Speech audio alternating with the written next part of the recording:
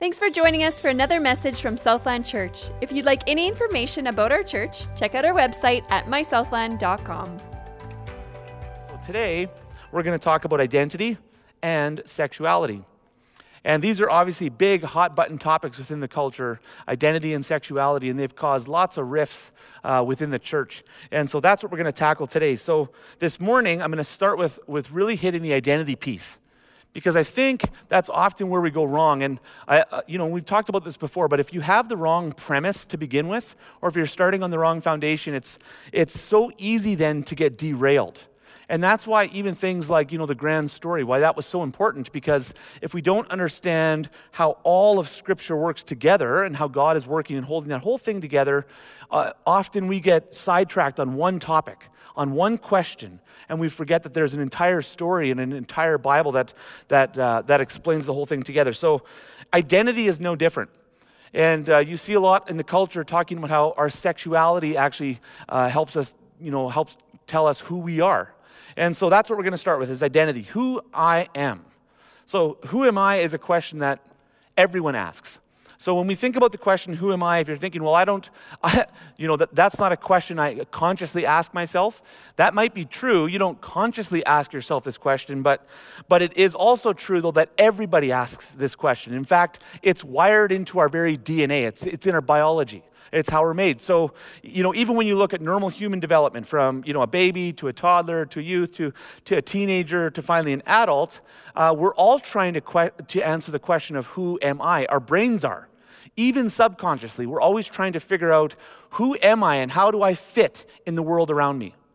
And so how we answer this question is critical. So for a babies look, the first connection that they have is with mom. Right? And they look into mom's eyes and how mom responds to the baby. Babies learn if they're valuable or their worth. They learn about their worth and value. All of the things that start building the foundation for who I am. What kind of person am I? Am I valuable? And these are really the questions that are all connected to who am I? And then as we get older, dad obviously gets included in that, right up until the ages of around 0 to 12, 11, 12-ish, right in there. Often, who am I? Our identity is found by seeing our reflection in the face of our family. Right? So it's mostly our family. And then right around 11, 12, that's hitting that middle school age, is where things begin to shift. And we've already had a bunch of years, a decade or so, of finding out who am I through my family. Now we begin to look into the peer groups. And we look into the peer groups and we start seeing who am I and how do I fit in the world as I'm reflected in the eyes of my peers. And this is often a time of questioning of, we see some kids going off in rebellion, like myself, I did that. But you see all sorts, right? They begin to question. Mom and dad have always said this, but now we're trying to determine for ourselves, who am I and how do I fit in this world around me? And obviously then as adults, then we begin to really start firming that up, right? We begin to make decisions on who am I going to be and what that means going forward. And so, like I said, the question is universal. And how we answer it is critical. It's critical. And what we need to realize as believers, we have been given a new identity. We have been given an identity in Christ. Now, that phrase is very familiar within Christian circles, but often we fail to see how it relates or even how we should define it. But our identity is now found in Christ. Now, if you're in the world, though, you can see why things like, the world will tell you it's up to you to determine who you are. You decide based on how you feel, what you want, what you do for a job. There might be any number of things that help you determine the answer to that question. But as believers, it's not up to us to determine who we are because we actually find our identity in Christ. So we actually have to go back here and we find out that it's not something we're not making up who we are, the answer to that question. We actually go here and we see from our Creator who He created us to be. And from there, we begin to see how our lives are reflected in Him, and we begin to align our lives up with what the Word of God says. So the very first thing, we're going to start with the foundation of where we have to go, because we could obviously spend lots of time on identity in Christ. I mean, I have a document on my computer I was looking at earlier that has, 30 or 40 statements on there of who we are in Christ. But there's one starting point, a foundational starting point that really puts all of the rest. It frames the rest and the rest of our life, and it kind of gives us a guiding principle for going forward. And that is found here. Creation. So our identity, right from the beginning, if you split, the Bible into the grand story into those 4 categories, you might have heard them before, but creation, fall, redemption, and restoration, right? That's kind of the quick Coles Notes framework for the Bible. And right in creation, the beginning of the Bible, we find out who we are. And what we find is this. So I'll put the verse up there. Then God said, "Let us make man in our image, after our likeness, and let him have dominion over the fish and sea and over the birds of heaven and over the livestock and over all the earth and over every creeping thing that creeps on the earth." So God created man in his own image. In the image of God, he created him, male and female, he created him. So our identity, who we are, who we were created to be, is image bearers. So that is the foundation upon which everything else is built. We were created to be image bearers. And if you don't understand that, See, often what happens is, even in Christian circles, we talk about identity and sexuality, and we jump to what is sin and what isn't sin. And then people right away feel very offended, or they get really uptight because you're talking about parts of me, and you're saying, no, that parts of me are wrong. But what makes something right or wrong in the first place? I mean, what is sin? And to even understand what sin is, you have to actually go back to creation. Because you have to understand the purpose for which we were created. You have to understand who we are. And then you can kind of move forward and from there begin to put everything in a framework to see why it matters what we do, why it matters how we identify ourselves, why it matters, the choices we make in life and what determines right and wrong. So, image bearers, male and female, different but expressing different aspects of the same God. This is critical. The next part though, so this is the foundation, and that's all I'm going to say about who we are because this is the most important piece. And then in Christ, now we take on his image, right? So now through Christ, we go back to this image bearers, and we take on the image of Christ on the earth. That's our job. That's who we were created to be. It's who we are. All right. This is the problem, though. The problem is the fall. It's the next category. Remember we said creation, fall, redemption, restoration? Okay, we're just going to talk about 2 this morning and briefly. But the fall, this is where original sin came in. So Genesis 3, and we're not going to go there now for the sake of time, but Genesis 3 gives us the story of Adam and Eve giving into temptation with the serpent and taking a bite of the fruit as God had told them not to. And, the serpent is deceiving them. Did God really say? Right? Did God really say that, the devil is challenging God's truth? He's still doing that. He's doing that today. He's doing that with the topics we're talking about now and with other topics. He's saying, did God really say? Is that really true? And so that's been his main strategy from the beginning. But now as it relates to our identity, this is a problem because we were created to be image bearers. We were created to reflect the image of God on the earth. And we were given dominion over the earth to do so. And then with sin, now sin has come in. We now have a sin nature, which is distorting all of that to the world around us. And we see in Romans 5, verse 12, it says, "Therefore, just as sin came in through one man," through Adam he's talking about there, "and death through sin, and so death spread to all men because all sinned." And that really lines up, with Romans 3. Now we're going back in Romans. "For all have sinned and fallen short of the glory of God." And that's a critical piece for us in understanding this question of identity. Right? So who are we? We are image bearers. As believers, that is who God created us to be. Actually, even as unbelievers, this was the Creator's design for us. You were created to be an image bearer of the God of all the universe, which is an incredible call. It's what makes us distinct out of all other animals and creations. I mean, everything else in creation has God's DNA or his fingerprint is on there, and you can see it, and there's similarities. But out of everything, out of all the animals, out of all of that, only one, human beings, were created to reflect the very glory of God, his image on the earth. And that's what makes us unique. So, now that we've kind of tackled, identity and gone there, like I said, only at a foundational level, because we're not talking about the other things like I am holy, I am blameless, I am justified. There's lots of other I am statements that are valuable and good as you move forward. But remember, it starts with image bearer.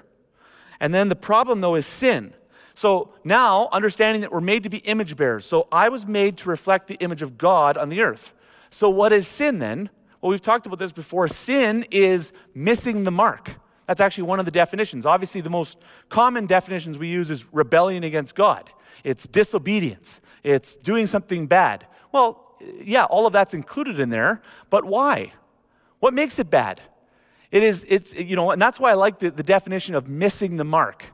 Sin is missing the mark, as we are supposed to reflect the glory of God on the earth. Anytime I fail to do that, that is what the Bible calls sin. That's what sin is, and that's important for us to understand as we go forward. I'm going to come back to this because I'm laying the foundation now, and at the end of the message, we're going to come back to that and see why is that important as we move forward and try to understand sexuality and where it fits and how it fits with the church and God's plan for us. All right, now let's move on to the next topic, and that's going to be biblical sexuality and how that fits with our identity. Now, I should say, look at, technically, I guess we could have more time today because of worship, but I won't keep you here forever. And this is a topic that's only this big, and there are many, many, many, many good books written on it, and there's lots that the Bible has to say. And obviously, I intend to come back to this. So I'm doing one message today, and then we will come back to this, later on in the year. Absolutely, yes, because there's more that needs to be said on marriage and singleness and other topics as well, and how we find freedom and all that stuff. But today I'm just laying a foundation. It's a framework. So we have the right understanding as we move forward in the culture. All right. Sexuality has become a key identity marker in the past 150 years. So without going through, the entire history, because I felt like that wasn't the best place to focus the energy today, but I think 1868 was the first time the phrase homosexual and heterosexual were used, and Sigmund Freud, he's the one who kind of made them more popular in the early 1900s. So he began to really identify people based on sexual desire. So that's very important for us as we understand, sexuality, because right now in our current culture, we feel like sexuality is a huge way that we identify, right? People say they're heterosexual or they're bisexual or they're homosexual, and it's part of who they are. Well, go back 100 years or 100 plus years, and our attractions and desires, our sexuality were something that we did. It wasn't something that defined who we are. And that's a big thing. So in human history, this is relatively new still for us. And that's why we're probably struggling with navigating and finding our way there and finding our way forward. So now, are labels bad? No, labels aren't bad. I actually find labels very helpful in lots of things. You think about things like personality tests. I don't know if you guys do that, but like the DISC personality profiling test or Myers-Briggs, and you get a label. Well, labels can be helpful in that sense because they help you understand, this is kind of the strengths and weaknesses of that person. This is kind of part of who you are, right? But it's not helpful if it's going to become the main thing of who you are, and that's where it gets a little bit tricky for us, especially as we are believers. And last week we talked about this. We talked about Christian first, and I'm going to end with that because I think that's an important thing for us to understand. But the question is, are these labels and is identifying ourselves with our sexuality, and what does the Bible actually have to say about this? So, before I go further on this topic, because I recognize, again, there has been so much attention put here by the culture and so much hurt that has happened inside and outside of the church. As soon as we start talking about, LGBTQ issues, there has been many people that have been hurt by the church, and for that, I'm very sorry. That's awful. I feel like in many ways, as you look at church history, as we've tackled this issue, I think we have done a lot of things wrong, and we need to improve on things. So before I go any further, I just want to say I really liked a quote I read in Focus on the Family, and they were writing on the biblical perspective on homosexuality and same-sex marriage. And what they wrote is this: there is no place for hatred, hurtful comments, or other forms of rejection towards those who experience same-sex attraction or identify themselves as gay, lesbian, or bisexual. I 100% agree with that. The church needs to fully embrace that and 100% agree with that. And that would be true of all people. Hurtful comments, hatred, all forms of rejection, those should never be, in any issue, the things that define what the church is known for. As I prepared for today's message, I was just, you try to get in because we all have our own experience. We do. And none of you will know what it's like to be me, and I won't know what it's like to be you because I have never walked in your shoes. So we're all trying our best to understand people, or we should be trying our best to understand people. But, I sat there and looked at, some of the different things that have happened within the LGBT community, people that have shared with me, even personally, some of the treatment that they have felt. And so I spent some time this week as I was praying for this message and praying for how we were going to tackle this within Southland, but actually just getting into the mind, and just trying to imagine what it would be like being raised as a child with same-sex attraction. So, I want you to take a moment and just try to really, really imagine. So go on a bit of a journey with me as we think about just being a young kid. Do you remember the innocence of youth? Do you remember that? I do. I remember living in Woodstock, Ontario. I remember laying in the grass outside. I remember my sister Kim, me and her were like two peas in a pod. We were like best friends growing up, and we were just little kids, both with like whitey, blondie hair. And we did everything together. I remember we had a little fruit tree weird thing that Dad cut down that I was very upset about. Anyways, there was innocence. I remember being there. Life was good. Life was fun. Right? I mean, you had no idea about the evils of the world, or the problems we had were maybe not getting the food you wanted for supper, or not getting the present you wanted for Christmas. I mean, that was about the extent of it. We had a really good childhood. But so you imagine being that child. You're growing up and everything's normal. Everything's good. And you might even be being raised in a Christian home. And now you start hitting that middle school age. And this is where, so as being a boy, you're this young boy and you hit middle school, and now your friends start talking about, oh, I like this girl, or oh, I like that girl, or she's pretty. And you're just kind of waiting, you don't feel those feelings, and that's not a big deal because it kind of all transitions, in a period there. And you're waiting for those feelings to kind of come to you. And as you're waiting, you actually find yourself having a strong, these strong urges or feelings towards one of your friends. And he's another guy. And so you're very confused because your experience, remember, we're all trying to figure out who we are and how that, how we fit into the world around us. And we often do that by looking at people around us. So we're looking at what's normal and how do I fit within that. And so you imagine being that young boy and you're trying to figure out, it doesn't seem like anyone's sharing your narrative or your feelings, and it's not reciprocal. So, you start wondering, is something wrong with you? Is something intrinsically wrong with me? Like, is there something broken in me? Why am I not feeling these feelings? And as you go forward, then maybe even your friends joke about other kids who are gay, or they joke about the topic, and you realize that there's a lot of hostility towards it, and you start wondering if that is you, if you're that kid, if you are maybe gay on the inside, and you're not sure because you're not sure where your attractions are leading you, and then you think maybe mom and dad are a good place to go, and you're watching a TV show with them, and there's all sorts of things that happen on TV shows, and mom and dad might not say anything, but all of a sudden there's something related to the LGBTQ, and maybe it's in a movie or a show, and right away mom and dad are highly against that. And by the way, this is not to shame anyone. I'm trying to say, as we tackle going forward and what the Bible has to say, we need to stand for truth and love. I'm just saying that's impossible to do until we try to get the heart of someone who's there. So now you're this young kid and you're thinking, maybe I'll talk to mom and dad, and they seem to have a really strong sense. It's almost as if they haven't outright said it and you're afraid to ask, but you almost get the feeling that if you were gay, that would be the worst thing possible for them. So you feel isolated and alone. Your family, your community, how do I fit into this world? So maybe you think to come to a church, or maybe if I talk to a pastor. So you're listening at church, will we talk about it? And you notice, well, there's not a lot said about it, but when we talk about it, maybe in the church, maybe it was a church that says, yes, it's sin, right? We believe in biblical definition of marriage, which is between one man and one woman, and homosexuality is sin. But never is there, an open door to come and talk and to work this through and to sort it out without judgment. So you feel even further isolated. So this is the experience. Now, I'm just making up one story, but I've heard these stories in meetings that I've had one-on-one. I've heard these stories and others like it. And this is the experience of lots of people. So we need to understand as the church, as we're exploring identity and sexuality and how that fits within the church, we need to actually approach this, not just with standing on what is true. We should stand for what is true. Yes, we should.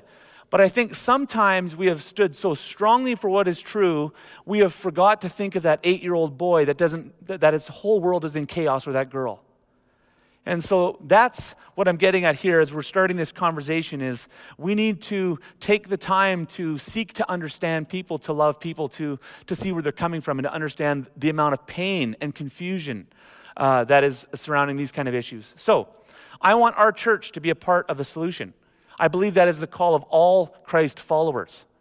I hate the idea, the thought that, you have the LGBT community and then you have the church, and that the two can't mingle. I mean, whoa, you can't mingle those two. And I'm thinking, why?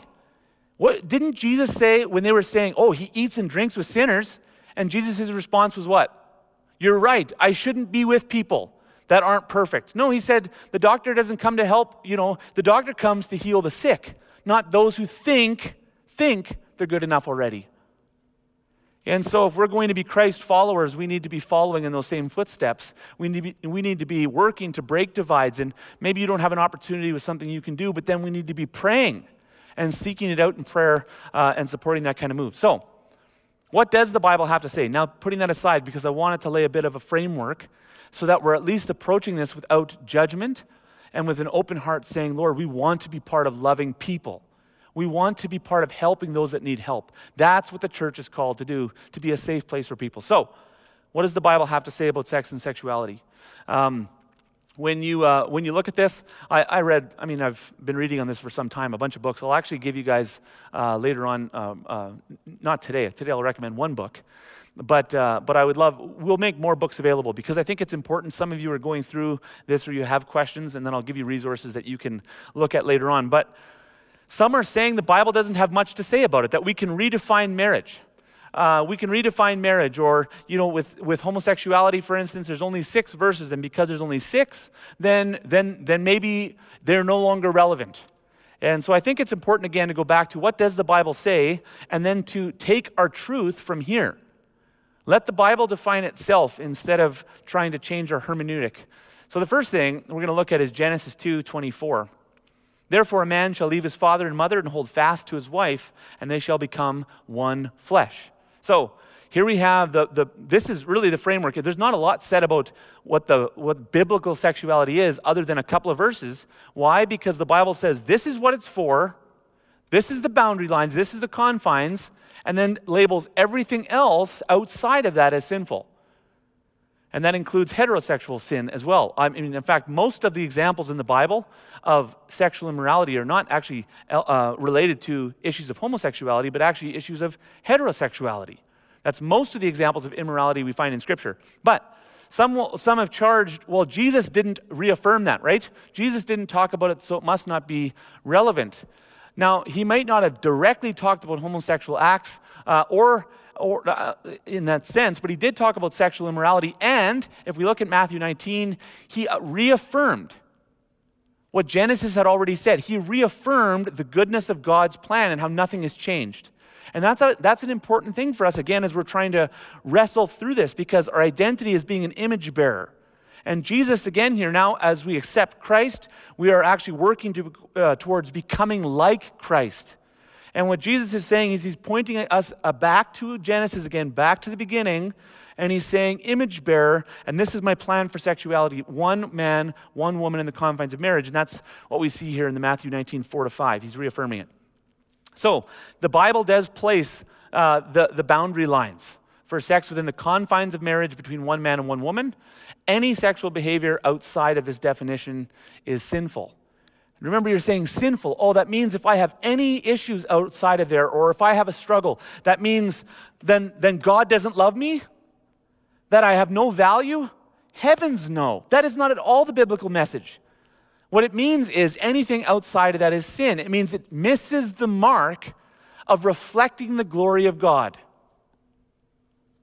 And I want to talk, I don't have time for it today because just of time. When we come back to this, I want to expand on that picture, because when you have a better understanding of what marriage is supposed to reflect, it'll help put into context why the boundary lines were put where they are. But we don't have time to get into that today, but we will come back to it. So back to that idea, though, of, well, if you're saying it's sinful and I have this attraction, that must mean that God hates me, the church hates me, I have no place in the world. Is that what you're saying? Absolutely not. Romans 3 says, all have sinned, all fall short of God's glorious standard. I would never assume or point a finger at anybody and say that you're somehow worse off than me. I spent a decade in drug addiction and sex addiction, and I know that doesn't mean I understand where you're coming from. I get that. I totally get that. But if anyone doesn't deserve to be here, it's me. And I get that. And Paul, the Apostle Paul, understood that same thing after the atrocities he did to the church. And yet he also understood the grace of God, that while we were sinners, Christ died for the ungodly. Your sin, yes, all have sinned, and yes, the wages of sin is death, yes, but the free gift of God is eternal life in Christ Jesus. There's hope. So, back to this. What do we believe at Southland? This is very important. What we believe at Southland regarding humans and identity. We believe that, without exception, every human being is a valuable person created by God in his image and thus possesses inherent dignity, and that we are called to love and treat every person with genuine respect. This does not change based on any desire, attraction, or behavior. Any. It shouldn't. And if it does, Christians, then we need to repent. If other people struggling in different areas than us causes us to no longer see them with inherent dignity, to no longer love them and treat them with respect, that's our issue, not theirs. This is what we believe. Second, sexuality and marriage. This is what we believe in line with historical Christianity and also what the Bible teaches. We believe in the biblical definition of marriage as the covenantal union between one man and one woman. That covenantal union is important because, again, and I'll get back to this in a different message, it is critical for understanding why the boundary lines are where they are. But this is what we believe, that it's between one man and one woman, and any sex outside of this definition is sinful, meaning any sex outside of that definition misses the mark of accurately reflecting the glory of God on the earth. So, how do we move forward with this? In the 12 minutes or so that we have left, we're going to run through a few things here. So how do we move forward and become a church, that welcomes all people as we journey towards Christ? And that's really what I want. So we're going to look at church, sexuality, and the gospel. And the first thing is we're going to reframe the goal. I've talked to believers and they talk about, the goal is to be, and I've heard this before, even when people are coming in with same-sex attraction, the goal is to somehow make them have straight attractions or heterosexual attractions. That is not the goal. Nowhere in the Bible does it say the goal is to be heterosexual. In fact, like I said, most of the sexual immorality that we find outlined in here that God condemns is heterosexual in nature. The goal is not heterosexual. The goal is holy sexuality. And I took that from Christopher Yuan. And I do have one book here that I'll recommend. I don't know if you can see it. Maybe you can't because it's too zoomed out. But, oh yeah, thanks. Thanks, guys. Holy Sexuality in the Gospel by Christopher Yuan. I would highly recommend, if this is an area that is close to your heart, that you read this. He's coming out of the lifestyle, and he has lots of grace and speaks with truth. And he believes in the authority of God's word, and I love that. So I like borrowing from guys like him who actually have more to say here in this area because he understands the internal struggle that goes on in a way that I can't. But that doesn't mean that as believers we shouldn't be speaking to issues that are relevant to the culture. We need to be able to stand on truth. But holy sexuality is the goal. So I remember talking to a guy, and I'll just give you an example. This is years ago, one of my friends who we were praying together and actually holding each other accountable in the area of sexual purity. And he struggled more on the same-sex side. And I remember him asking me a question. So is the goal like that I don't lust after men, but I lust after women? And as soon as he said it, we both laughed, because we realized the foolishness of that. No, the goal isn't to go from one sinful desire to another sinful desire. The goal is actually to put our focus and our lives centered on Christ. That's the goal. It's a higher mark. So holy sexuality, and I took that phrase from Juan. So just looking at the time. Man, we need an hour and a half today. That's okay. I'll go through and we'll just come back, and whatever we can't finish today, we'll just come back and finish it on another week. All right.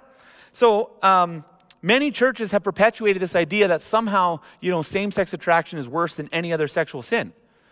Jesus himself hit this really strongly in Matthew 5, right? Because the Pharisees were doing the same thing. They were kind of, the adulterer was so terrible. And Jesus says, I actually see your heart. To even look at a woman with lust in your heart is the same thing. He said it's the same thing as committing adultery. Sin is sin. But we have to be careful within the church as we reframe this debate. We're not trying to pray away the gay. That phrase has no place in Christian circles, anywhere. Has no place in Christian circles. We're trying to lead people where? To Jesus. That's what we're trying to do. All of us. We're all on the same journey of moving towards Jesus together, and we're pursuing Jesus in holiness. So we're not trying to change attractions. We're trying to pursue Jesus and remove everything that stands within the way. So, Christopher Wan writes on how he defines holy sexuality and holy sexuality in the gospel. He says these are the two goals, how holy sexuality looks like in the life of a believer. First one is chastity and singleness. And these two ones, I want to preach a whole message on this one too, because I think it's brilliant. He has such good points on here on reframing what biblical sexuality should look like. He says in singleness, the goal is chastity, purity and holiness. Purity and holiness, that's the goal, okay? And in marriage, the goal is faithfulness. And it's more than just maintaining, chastity or avoiding illicit sex. Here he says faithfulness in marriage is about covenantal commitment. It conveys covenantal commitment. And when we look at it like this, and this is what I love about it, because as soon as you realize the goal isn't to go from one sexual attraction to another sexual attraction, the goal is to go towards holy sexuality, to put Jesus first in everything. As soon as you do that reframing, you begin to actually realize how same as me we all are. Because all of us fall short of this standard, and this is the biblical standard. All of us fall short of this standard. We look at someone who might struggle with feeling like, I have gay attractions, and I wish I was straight. You know what? Everybody's sexuality is broken. Mine is broken, yours is broken. The person beside you, their sexuality is broken. We are broken human beings. We all need a Savior. And I'm not trying to minimize anyone's pain either, okay? But that's the first thing. Reframe the goal. It's not gay to straight, it's holy sexuality. And all of us fall short of that. We all are on the journey of working towards holy sexuality. All right, point number 2. Deal with the log in your own eye before the speck in your brother's eye. Deal with the log in your own eye before the speck in your brother's eye. Jesus had lots to say about this. He didn't like the idea of someone feeling self-righteous about themselves, pointing out the sin in somebody else because it's different than their own. He was very, very quick to point the finger back at the people who felt smug about their own lives and to say, I see your heart, you're no different. And he doesn't do it to condemn us either. He does it to invite us into finding freedom from shame and guilt and sin in him, in Christ.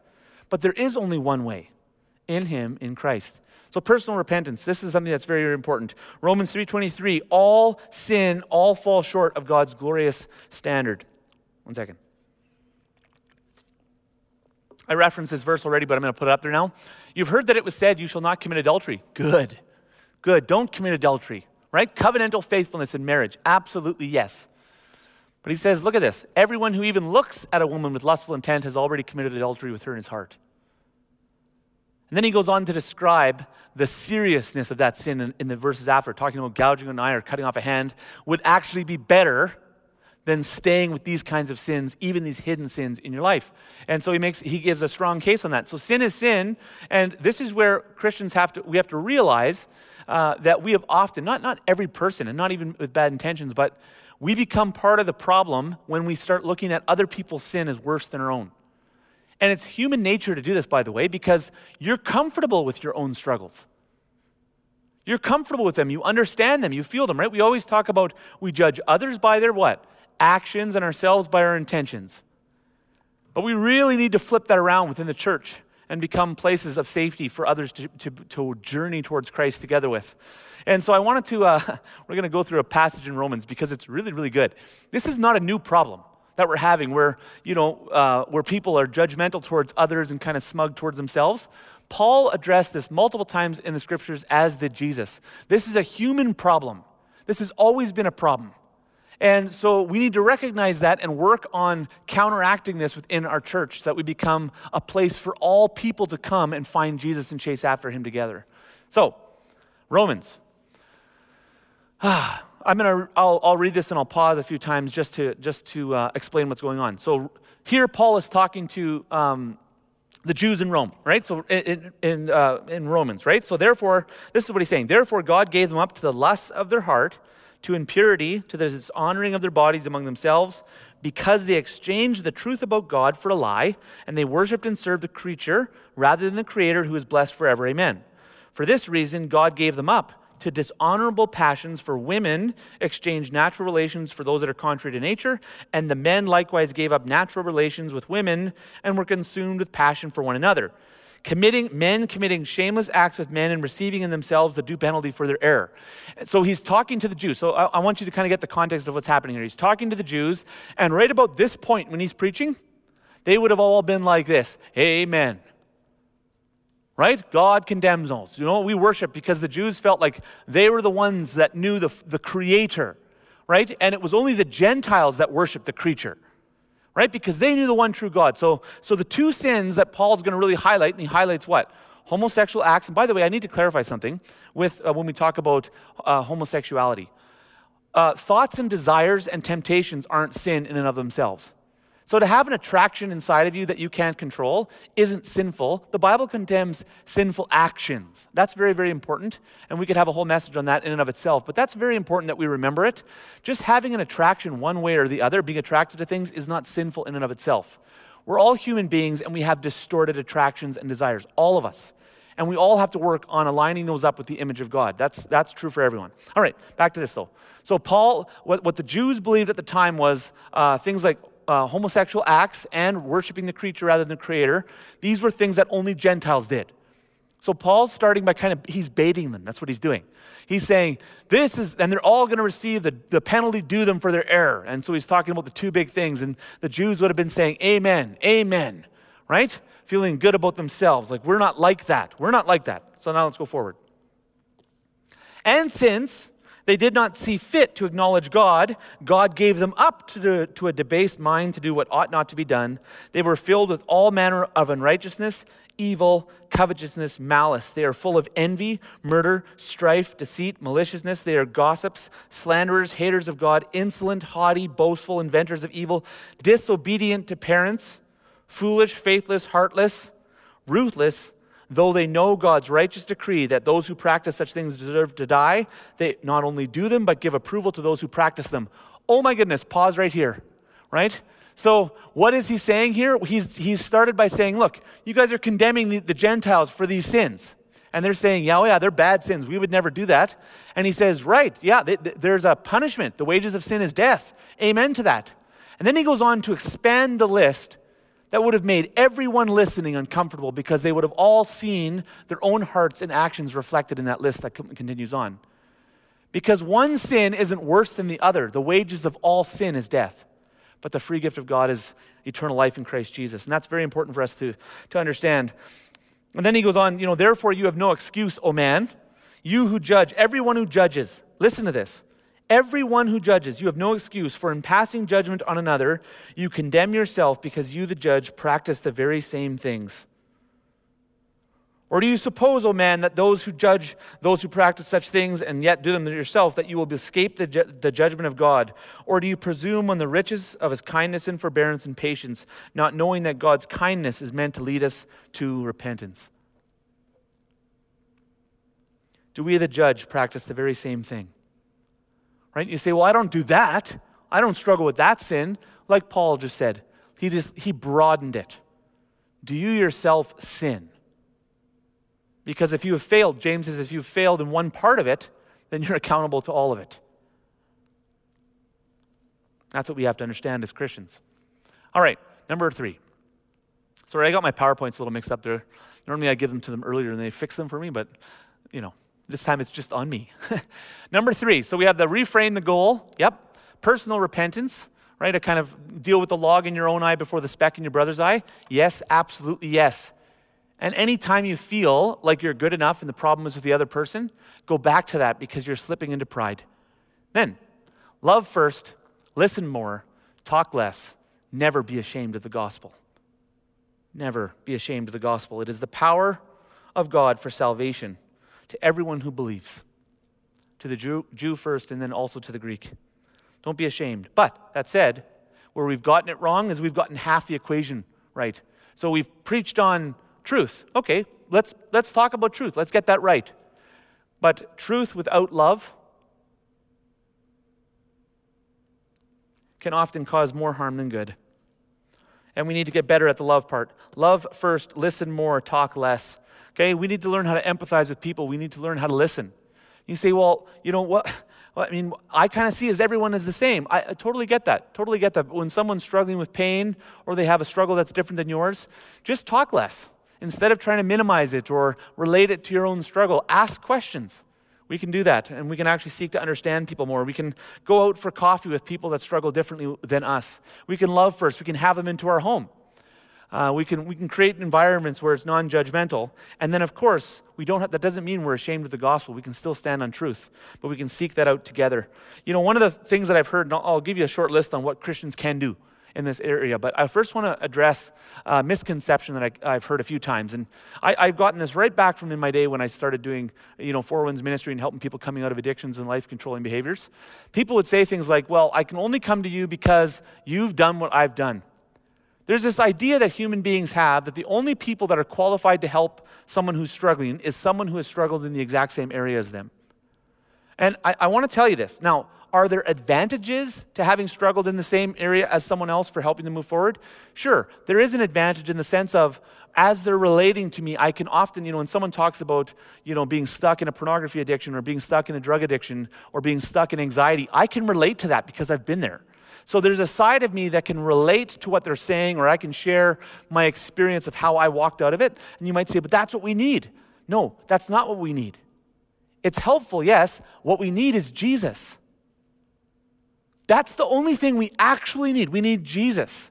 We need Spirit. So in the church, when we're going out with problems, we're all going to struggle differently. What we need to move forward is we need just Spirit-filled, Jesus-loving believers, followers of Christ. That's what we need to journey together with and move forward. So now with that, the caution is to love first, listen more, and talk less, right? So when you haven't been through someone's journey exactly the way they have, don't assume that you understand where they're coming from. The best way to find out is ask questions, okay? So here's what you can do. All right, what we can do as believers. Repent. Deal with the sin in your life first. I know I said this already, but I'll say it again. Repent. Deal with your sin first. Remember that we're all in the same boat together. Second, pray for God's heart for people and pray for people to know Jesus. That's the goal. You know that the goal when I meet with an alcoholic is not, I've told this to people before, my goal is not for you to be free of alcohol. What? No, that's not my goal. My goal in this pastoral meeting is that you get to know Jesus more. And as you get to know him more, your life will start to line up with him more, and you will find you get freedom in a lot of different areas. My goal isn't freedom, my goal is Jesus. Same is true with any type of sexual immorality. Our goal isn't to change people's feelings or change their attractions or to change their behavior. That's not the goal. The goal is to introduce them to Jesus and to help people on a journey of growing closer to him. That's what we all need. That should be all of our goal. Number 3, intentionally show love. Ask questions, seek to understand. Intentionally show love. Have people into your home. Don't be afraid of someone who struggles differently than you. And that goes for any struggle. Don't be afraid. If you don't understand, ask questions. Show people that you love. Show them.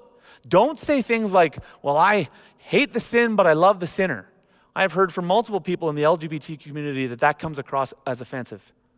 So don't say that. Show that. Show it in how you live. Show it in how you treat people, that you love them, that you care about them. Right? Don't pretend like you're coming from a place of self-righteousness. Come at it from the place of we're all sinners in need of grace. Invite people to join you on that journey. Which brings me to number 4. Study the Bible together with others to find answers for the questions. Truth in love. What does the Bible say about that? And here's a passage. What do you think, if this is true, how do you think God would want us to respond? And how can we line our lives up to be more like him? Seek help. We can do that together. And then lastly, don't judge. Don't judge others. Judge yourself. Start here. in your own heart, be a safe place for those who are sharing their struggles with you. Remember, right, the truth. We're all on a journey towards Jesus and holiness. Okay, I got to wrap this up now. All right, back to the image of God, identity. So what does it mean to be a Christian? Last week we talked about this a bit. Because I just splashed coffee in my face. I don't know if you could see that, but excuse me. Wow. All right.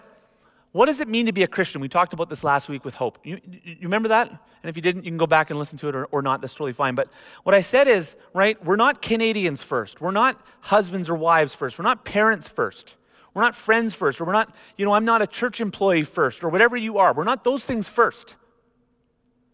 See, becoming a Christian is actually putting to death the deeds of the flesh. It's actually taking your life, you're exchanging one life for another. It's a rebirth.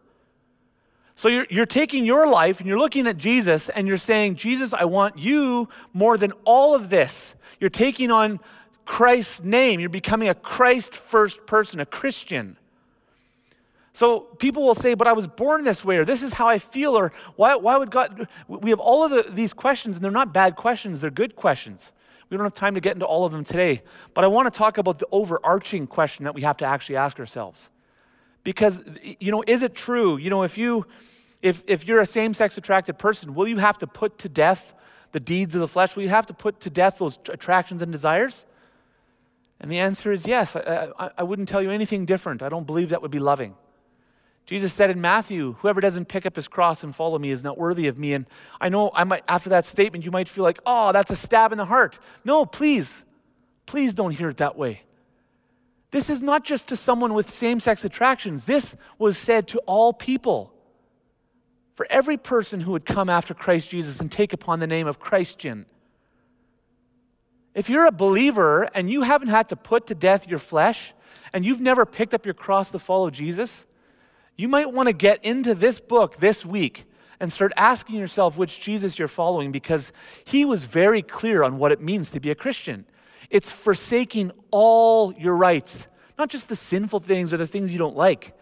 It's your dreams, it's your hopes, it's your desires, your relationships, everything that makes up who you are, and you're putting them down. You're being reborn as a Christian, a Christ-first person.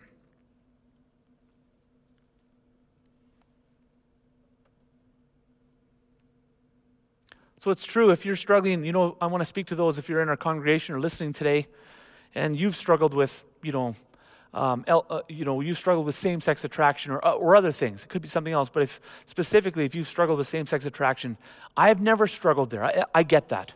I haven't. So, can I tell you everything that you're feeling? No, I can't. I've only ever struggled in the areas I've struggled in. And I recognize that. But one thing that I am sure of is this. I might not understand everything about everyone who's listening and your struggles and the nuances of that, but I do know this. I know the answer. I know what it is that your heart is longing for. And it's not going to be found in another man or a woman or in a thing or in a title you give yourself or anything else in this life. Money, riches, power, you won't find it anywhere. The deepest answer to the longing that you feel inside is found in Jesus Christ. It's found in the person of Christ Jesus himself. And as you consider if he is worth laying down your life for, this is for anybody listening, I would ask you to not allow the mistakes that the church has made or other Christians, not to allow those things, the hurts that we've committed, to hinder you from looking at Jesus and saying, Jesus, is he worth giving up your life to follow? And I also want to speak to anyone in our church that has felt, in our community that has struggled with same-sex attraction, and you feel like you've been isolated or targeted, or if you've ever felt that way here, I say sorry from the deepest place of my heart. We do not want to be that type of church. I don't see you as any different than me or any different as anyone else. And you are welcome here, and we love you. And it would be an honor for us as a church to journey together with those of any struggle or background as we struggle and seek to put Jesus first and we pursue holiness together. Let me pray for you, and that's all for today. Lord, In this area of sexuality and identity, we recognize, Lord, that we're learning. We're learning, and we want to just confess to you that we have gotten so much wrong historically. We realize that. We recognize that. And we also recognize, Lord, that when the church, because we represent your name, when we make mistakes, it hurts at a level that's deeper than anything else. And so, Lord, we ask for your forgiveness. And then we ask for your heart. Lord, we want to be a church that is open to all people, to everyone. Jesus, you died for all people. You love all people, and you are calling them all to yourself. And Lord, we want to be a church that reflects that to the world around us. Lord, we ask, though, as well as we ask for your heart for people, for lost people, we ask also for wisdom on how we move forward, and also that we would continue being firm and standing firm on your word. We thank you for what you're going to do. And Lord, we ask that you would bring many people to know you more. We're asking for those in the LGBT community, for those in other areas, Lord, in every area of all reaches of mankind. We're asking for your Spirit to go forward and to empower the church to move forward, that many more would know you, the God who saves. We ask this in Jesus' name. Amen.